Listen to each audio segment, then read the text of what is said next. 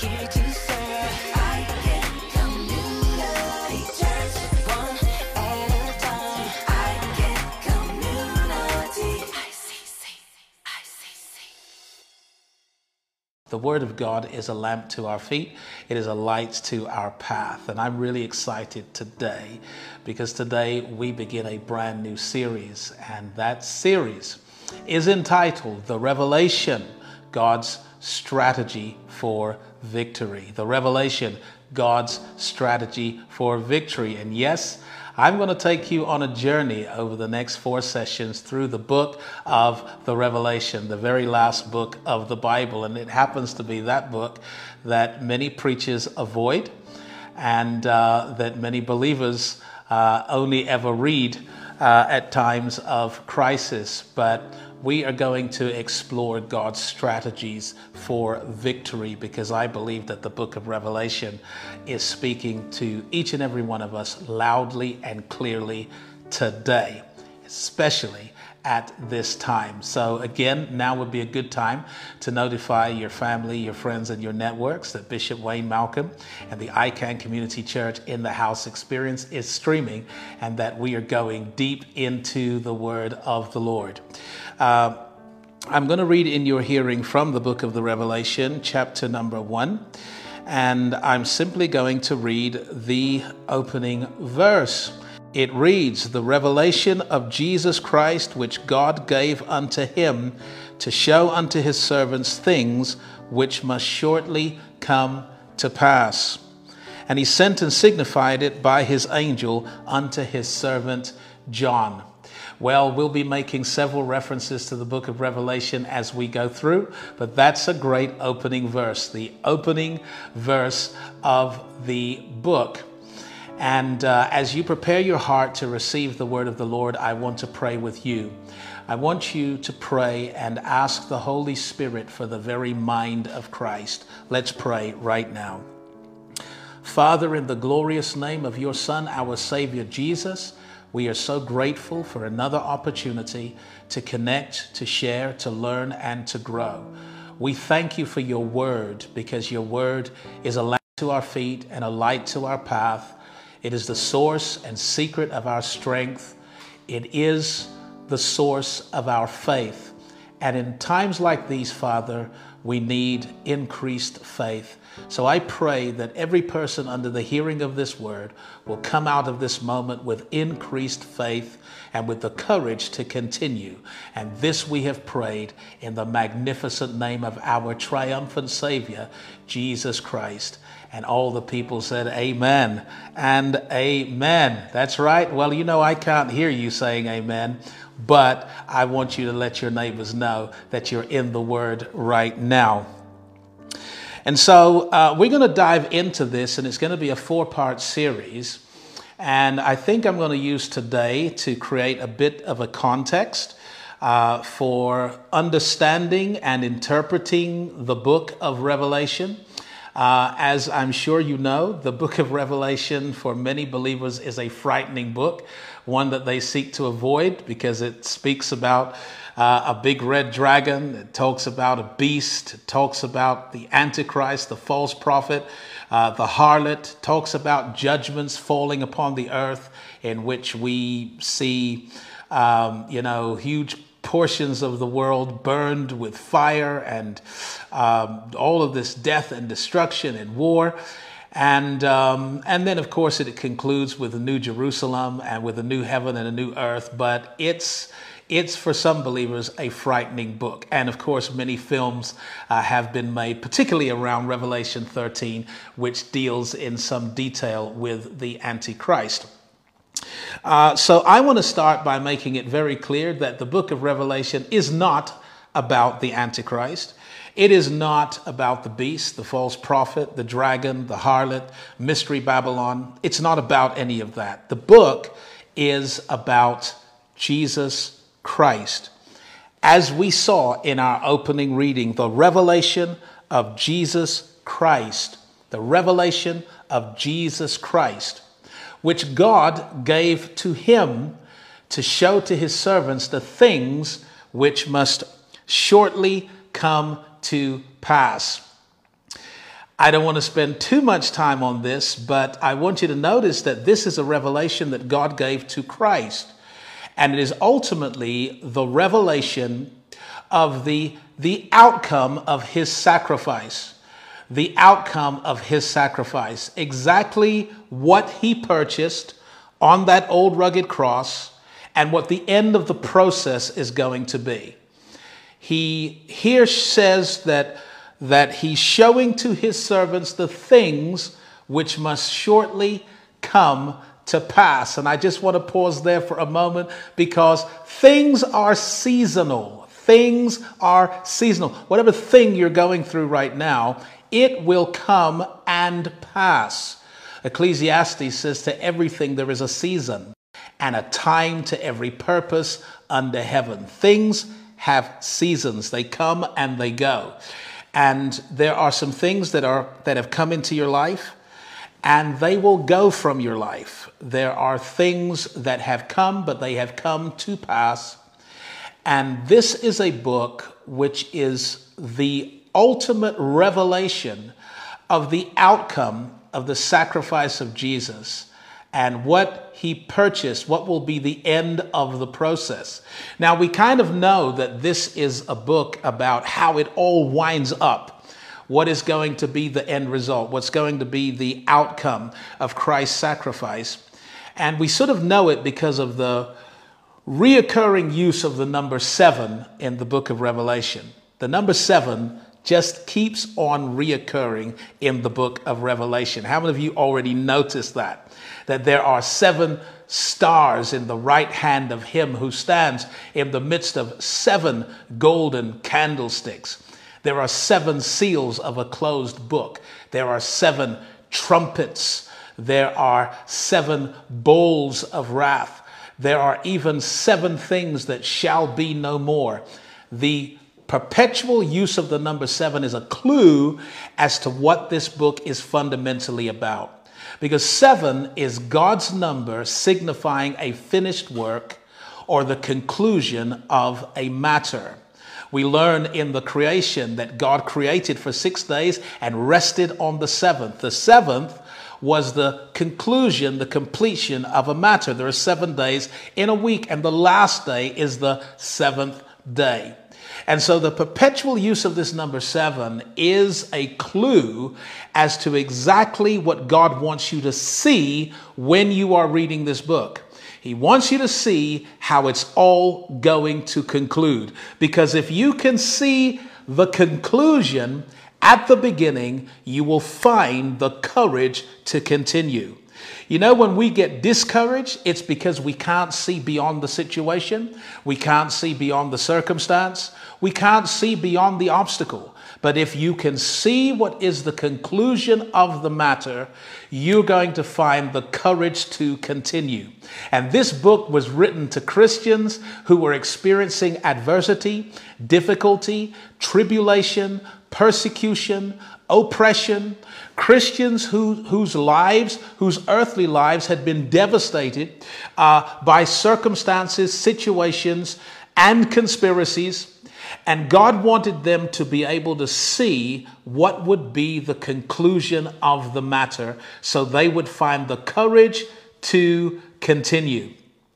In this respect, the book of Revelation is a good book. It's a great book. And it needs to be understood on a particular level. Allow me to just create even some more context for where we're going today. See, whenever you're studying the Bible, you will understand it on several levels. There are levels of understanding. One of the Old Testament prophets said that the Word of God is line upon line and precept upon precept. It means the Bible is like an onion. There are levels and layers beneath the levels and the layers. And when it comes to your understanding of the Bible, it's important that you understand on the level that God is communicating. So here's the first level. The first level is interpretation. The interpretation. And I guess a lot of preachers avoid the book of Revelation because they disagree on its interpretation. They disagree on the meaning of the metaphors. Of course, the whole book is written in prophetic picture language, and they disagree on the meaning of the metaphors and the interpretation of the pictures. And they disagree with some of the sequences and the chronology and when things are supposed to happen, what's supposed to happen, what's it supposed to look like. And what they're doing is they're arguing on the level of interpretation. So let me say something about interpretation. In order to interpret the Bible, you have to understand the text and its context. Somebody shout back at me, the text and its context. Now, to understand the text, you have to know the original language. You have to know the Greek, you have to know the Hebrew, and then to understand the context, you have to understand the history, the manners and customs of those times, so that you are aware of any idioms that may be in the text. And this is the work of scholars and theologians who go at the Bible from the position of trying to understand the text and the context. That is an interpretation. However, there are other layers. The second layer is implication. Implication. What is implied in this text? Because many of the Old Testament prophecies about Jesus, many of them speak of Jesus, prophesy of Jesus by implication, not by interpretation. For example, one of the Old Testament prophets said, out of Egypt have I called my son. The New Testament writer, Matthew, quotes that and says that prophecy was fulfilled in Jesus when he came back out of Egypt. You know that Mary, Joseph, and Jesus went into Egypt for many years and then came out of Egypt. Matthew says that was a fulfillment of an Old Testament prophecy. But when you read that Old Testament prophecy, and in its text and context, here's what it says. Israel is my son, and out of Egypt have I called my son. So that at the level of interpretation, it's speaking about Israel. But at the level of implication, it is speaking about Christ. So sometimes when you read the Bible, you're not just looking for interpretation, which is quite a scholarly thing. And I'm not here discouraging anyone that wants to be a scholar, but I want you to know that in order to really get interpretation, you need to understand the text in its original language and the context in which it sits. But at the level of implication, there are many things implied when you read the Bible. The third level, and it's the level we're going to focus on today, is the level of application. Application. Somebody say application. If you're not going to say it out loud, at least say it in your heart. Application. Because even though there may be one interpretation of the Bible when you look at its text and context, there are multiple ways to apply the lessons to different areas of your life. And when you are looking at the Bible for application, you're no longer looking and saying, well, what did it mean for those people at that time? You're now saying, how does it speak to me in my situation, in my circumstance, with what I'm dealing with right now? And that's how we're going to go through the book of Revelation. I'm not going to argue about who is the beast, who is the false prophet, what is Mystery Babylon, who is the red dragon.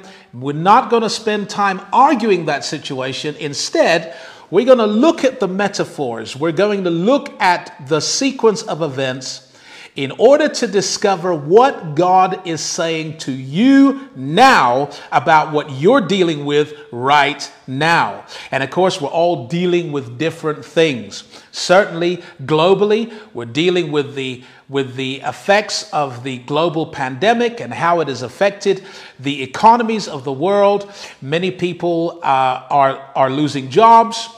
Many businesses have gone bust. Many countries are on the brink of bankruptcy, and all of this has happened in a very short space of time. We've entered the decade of disruption when we entered into 2020, and the effects of what we've experienced in the last 6 months are going to take at least a decade to remedy by all, by every stretch of the imagination.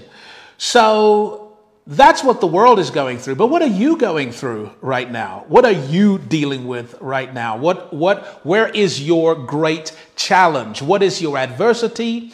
What is your tribulation? What is your persecution? Because there is hope in this book of Revelation.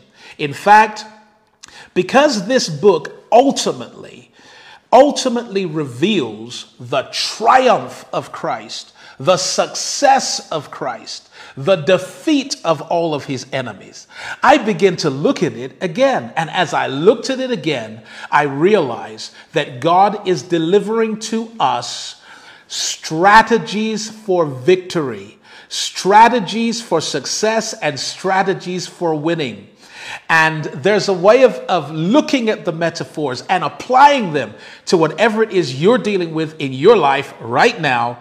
And in it, you're going to find a secret, a strategy, a system that guarantees your victory and that you ultimately overcome. And if you're already excited about it, you need to bring church into your house right now and begin shouting that amen. You need to make some noise, because as you connect with the word, instead of just watching the church in the house, just become the church in your house. Because the real church is not a building, ladies and gentlemen. The real church is the people that have heard the call of God through the gospel and that believe the gospel of Jesus Christ. That is the real church. If we are a building, then we are made up of living stones, building up this spiritual house.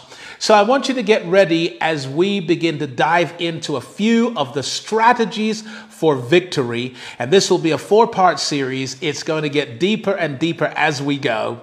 We're just laying a foundation today, and I hope you are already excited. Somebody shout amen. So I want us to notice that the first 3 chapters of the book of Revelation are dedicated to 7 churches in Asia. These were literal churches, church communities situated in historic cities. Many of those cities can be visited today, and you will see the ruins from the ancient worlds that they came from. These are real cities. From Ephesus through to Laodicea, there are 7 cities, 7 churches are inside the cities, and John, who wrote this book, who received this revelation, is instructed to write to the 7 churches. So what we now have is letters written to churches, and these letters are written to the churches who are dealing with difficulty. I mean, some of the churches were being persecuted. Some of the churches were facing extreme hardship. They were being martyred. They were being hunted down. They were outlawed. They were struggling with an enemy without as well as enemies within. Some of them had been infiltrated by false teachers. There were doctrines that were absolutely dismantling the fabric of the church. They were struggling. And Christ sends a message to each of these churches. And of course, it would take an entire series to look at each message, but I would encourage you to just go ahead, Google, look at the 7 churches in Asia, look at the messages, because they continue to speak to us loud and clear. Some scholars believe that these 7 churches represent 7 types of church in every generation. Others believe that the 7 churches represent 7 ages of the church, that the church has been here through 7 ages. And there are others who see it as 7 stages of the church, that every church ultimately goes through these stages. Well, however the interpretation is, there's tons of application for us. And I want to dive in right now with the first strategy for victory. You see, the whole thing begins in chapter 1 when John, who is exiled to the Isle of Patmos, he's in prison. He's praying, he's worshiping. He says, I was in the Spirit on the Lord's day. And on that day, he saw Jesus. He saw Jesus. One more time, he saw Jesus. And when he saw Jesus, he didn't see Jesus as a suffering servant, but he saw Jesus in majesty, in glory, triumphant, victorious. He saw Jesus so majestic that he was as bright as the sun. He saw Jesus in priestly garments with a golden breastplate. He saw Jesus shining, reigning in his majesty. And I want to declare to you that that is your first key to victory in your adversity. It is how, when, and where you can see Jesus. I'm going to say that again. How, when, and where you see Jesus in the midst of your storm, your tribulation, your persecution, your adversity, your difficulty is going to become a strategy for victory. Now, before I break it right down, let me remind you that Peter walked on the water. How many of you remember Peter walked on the water in the midst of a storm? The reason he walked on the water is because he saw Jesus walking on the water. And he said, Lord, if this is you, bid me to come to you on the water. And Jesus said, come. Peter stepped out of the boat and the water solidified under his feet, and he found himself walking on water, looking at Jesus walking on water. But then the Bible says when he saw the waves boisterous and begin to focus on his circumstance and his situation, the Bible says that he began to sink. He began to sink when he took his eyes off of Jesus, who was walking on water. He was demonstrating victory. He was operating in victory. He saw Jesus in victory. When he took his eyes off of Jesus and began to focus on his circumstance, he began to sink. And as he sank, he cried out, Lord, save me. And Jesus reached down and picked him up so that he could walk and stand again on the water. What was the key between standing and sinking? What was it? It was your focus. It was the ability to see Jesus that determined whether Peter could walk, stand, or whether he would sink. And so when I share this with you as a strategy for victory, it is a well-established strategy for victory. And it taps into a little bit of psychology, because ultimately whatever you focus on, you animate and you amplify. I'm going to say that again. Whatever you focus on, you animate and you amplify. If you focus on Jesus, he will be animated and amplified in your life. But if you focus on your circumstance, the circumstance gets bigger and bigger, more animated, and ultimately amplified as you focus on your circumstance.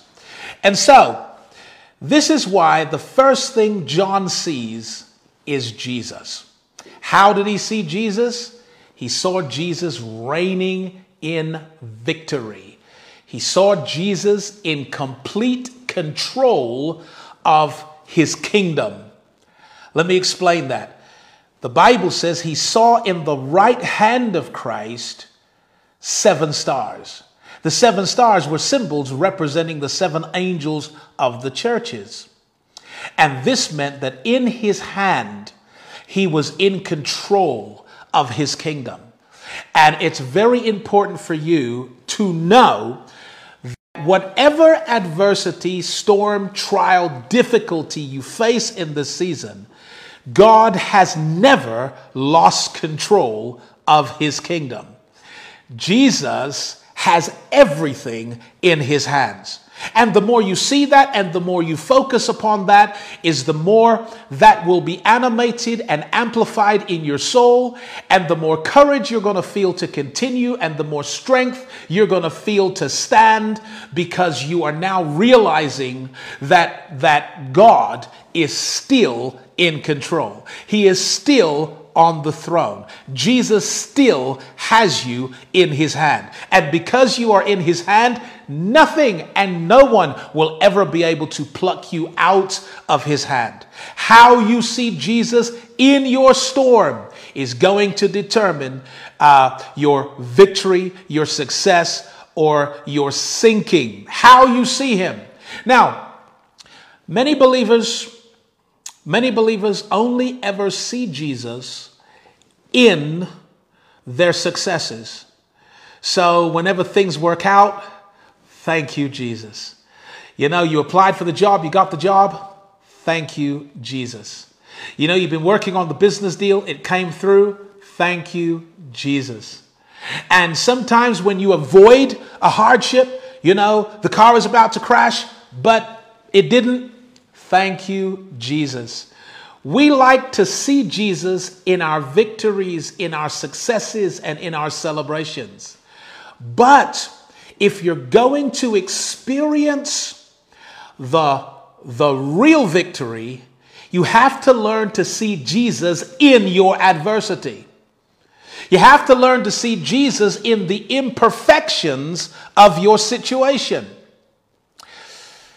Where did John see Jesus? Well, he saw him walking in the midst of 7 golden candlesticks. Walking in the midst of 7 golden candlesticks. Now, this is a vision, and these are symbols. What did they represent? The Bible specifically says the golden candlesticks are the 7 churches. So, he saw Jesus in the midst of the church. Now, this is really interesting, and it's important to note that every one of these 7 churches had flaws, faults, issues, errors, and imperfections that they needed to overcome. Every one of the churches had an issue that it needed to overcome. There was a lot of correction in the letters that John sent to the churches. And in some cases, there was outright rebuke. I mean, he told one church, you've left your first love. He told another church, you're neither cold nor hot, you are lukewarm. He told another church, you have a name that you live, but you're dead. I mean, this was not a perfect church. But where did John see Jesus? John saw him in the midst of an imperfect church. Oh, I wish I could hear your amens right now. John saw Jesus in the midst of an imperfect church. What's that? That's a perfect Christ in the midst of an imperfect church. Now, it's very important that if you're going to experience the victory that God has for you in this season, that you see a perfect Jesus, even in the midst of an imperfect situation and in the midst of an imperfect church. Now, I will be the first to tell you, and it's almost a hallmark of my ministry, that I am not here as a preacher of the gospel to defend the imperfections of Christianity.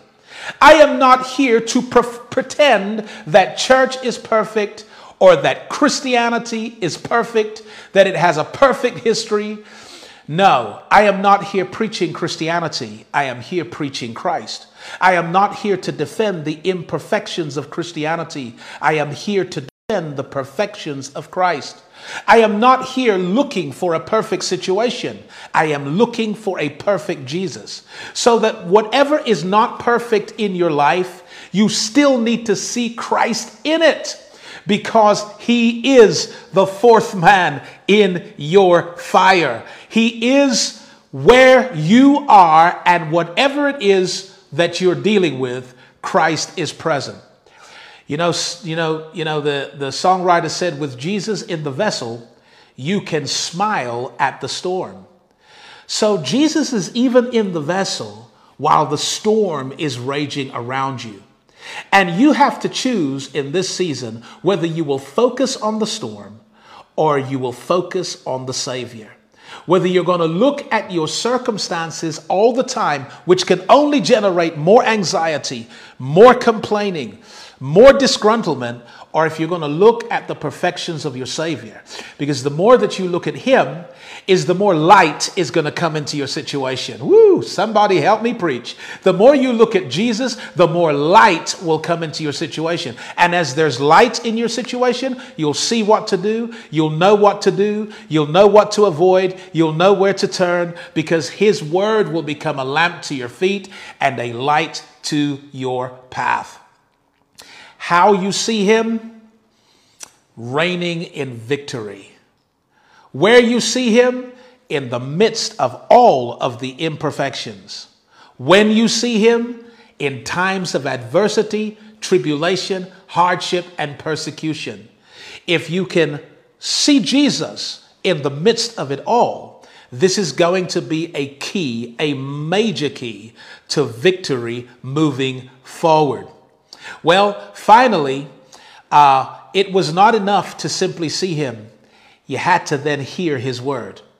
And so he says to each of the churches, he that has an ear to hear, let him hear what the Spirit is saying to the church. Because once you see him, it simply means you're now focusing on Christ. It means that you are realizing that the imperfections of your situation are nothing compared to the perfections of Christ, and that as much as things feel out of control, God has never lost control. He's working all things together for your good. He has a master plan. He is like a chess player that is making tactical maneuvers for strategic reasons. And because each maneuver is strategic in his nature, he is not obliged to tell you why he has moved you in a particular way. Because when you're playing chess, as you possibly know, when you're playing chess, that mind sport, that game of war called chess, when you're playing it, it's very important that your every move is strategic and that your every move is setting up the next move. And therefore, you must not give away your game plan and why it is you're moving things in particular ways. But you see, the more that you see Jesus, the more that that light begins to flood your life. And you begin to realize that actually, I don't understand what is happening or what God is up to, but I understand that God is in control. I don't understand why God put me in this situation, but I trust that he has tactically moved me for strategic reasons. I cannot make sense of the tribulation that I'm experiencing, but I absolutely know that God has a master plan and that in the end, it's going to work out for my good. That's an important key to victory because it keeps you optimistic. And once you lose your optimism, you become a pessimist, then your mind will find ways to validate every negative thing that you see. Your mind will spotlight everything that is negative and use it as proof that there is no future for you. Which is why God wants you to become optimistic about your future. He wants you to begin to realize that your best is yet to come. He wants you looking beyond the circumstance and seeing the sun rise and a new day dawning in your life, because that keeps you optimistic. And as you are optimistic, everything will become proof that things are getting better. I mean, even if the devil shows up, you're going to say, you know what? The reason that devil is showing up is because I'm on the brink of my next breakthrough. Even if something goes wrong, you will say, I know why it went wrong. It went wrong because the devil's scared of my next breakthrough. You know, as one person once said, if you're walking by faith and you encounter the devil, it's a good sign that you and him are not walking together. I mean, if you are walking and never encounter the devil, it's because you're both going in the same direction. But if you encounter the devil, then it means you're going in opposite directions. You know, the only way to even think like that is when you have the revelation that God has already secured your future. That in the cross, he not only purchased your salvation, but he has purchased your victory on that old rugged cross. Now, it's important that you are hearing and that you are developing an ear for God, that you're cultivating a culture of listening, that you begin to cherish and prize the word, that the word of God becomes your priority in this particular season, that you deliberately and intentionally build your knowledge of Scripture and your understanding of God through the Scriptures, that you begin to put promises in your heart, commit them to memory, that you begin to commit verses to your memory, that you begin to feed on them, feast on them, meditate in them, because it is that word that will become a lamp to your feet and a light to your path. Jesus said, he that has an ear to hear, let him hear. He wasn't talking about your physical ears. He was talking about your inner ear. If you have an inner ear for God, an appetite for God, which means that you're actually listening for God, he's going to give you instructions. He's going to give you strategies. He's going to give you solutions. He's going to show you what to do next. And this is the beginning of the revelation of Jesus Christ. You know, as we go on in this series, I just can't wait to get into the next parts of this series, because it gets deeper and deeper and fuller, and you begin to see the strategies for victory. So here's what I want to do right now. I want to pray with those of you that have specifically been dealing with immense and painful difficulty at this particular time in your life. Whatever area of your life has become unstable, uncertain, and unsettled, I want to pray with you. I want to pray for those of you that have lost things and people. I want to pray for those of you whose future has been plunged into total uncertainty. And I'm going to pray one thing for you. I'm going to pray that you get the revelation of Jesus Christ, that you get the revelation of your own destiny, that you will become optimistic about your future, enthusiastic and even excited about your next, because your next is going to be your best. I want you to pray with me in whatever way that you pray. You may close your eyes. You may lift your hands to heaven. You may even touch the device upon which you're listening as a point of contact with me, because I want to pray with you. Are you ready? Let's pray. Father, in the glorious name of your Son, our Savior, Jesus, we are praying now for the saints, the body of Christ, the people of God, and those that are looking in. We're praying for people wherever they are in this world and wherever they are in their life cycle and their circumstances. We are praying right now that a fresh wind, a fresh wave, a fresh fire of the Holy Spirit will ignite their faith. We're praying, Lord, that you will ignite and rekindle that flame, that sense of belief, that the best is yet to come, that you've saved the best until now, that you've secured our future, that in the end we win. God calls us to know, not theoretically, but by revelation, that all things are working together for our good, that our God still reigns, sits on the throne, has never lost control, that you haven't forgotten us, you've not forsaken us, but you have a plan for us, and your plan is to take us from victory to victory, from strength to strength, from grace to grace, from faith to faith. It's your plan to take us higher and to the next level. I pray in the name of the Lord Jesus Christ that your people will get the revelation until it is unshakable, until it cannot move, until whatever comes against us fails to rob us of our faith.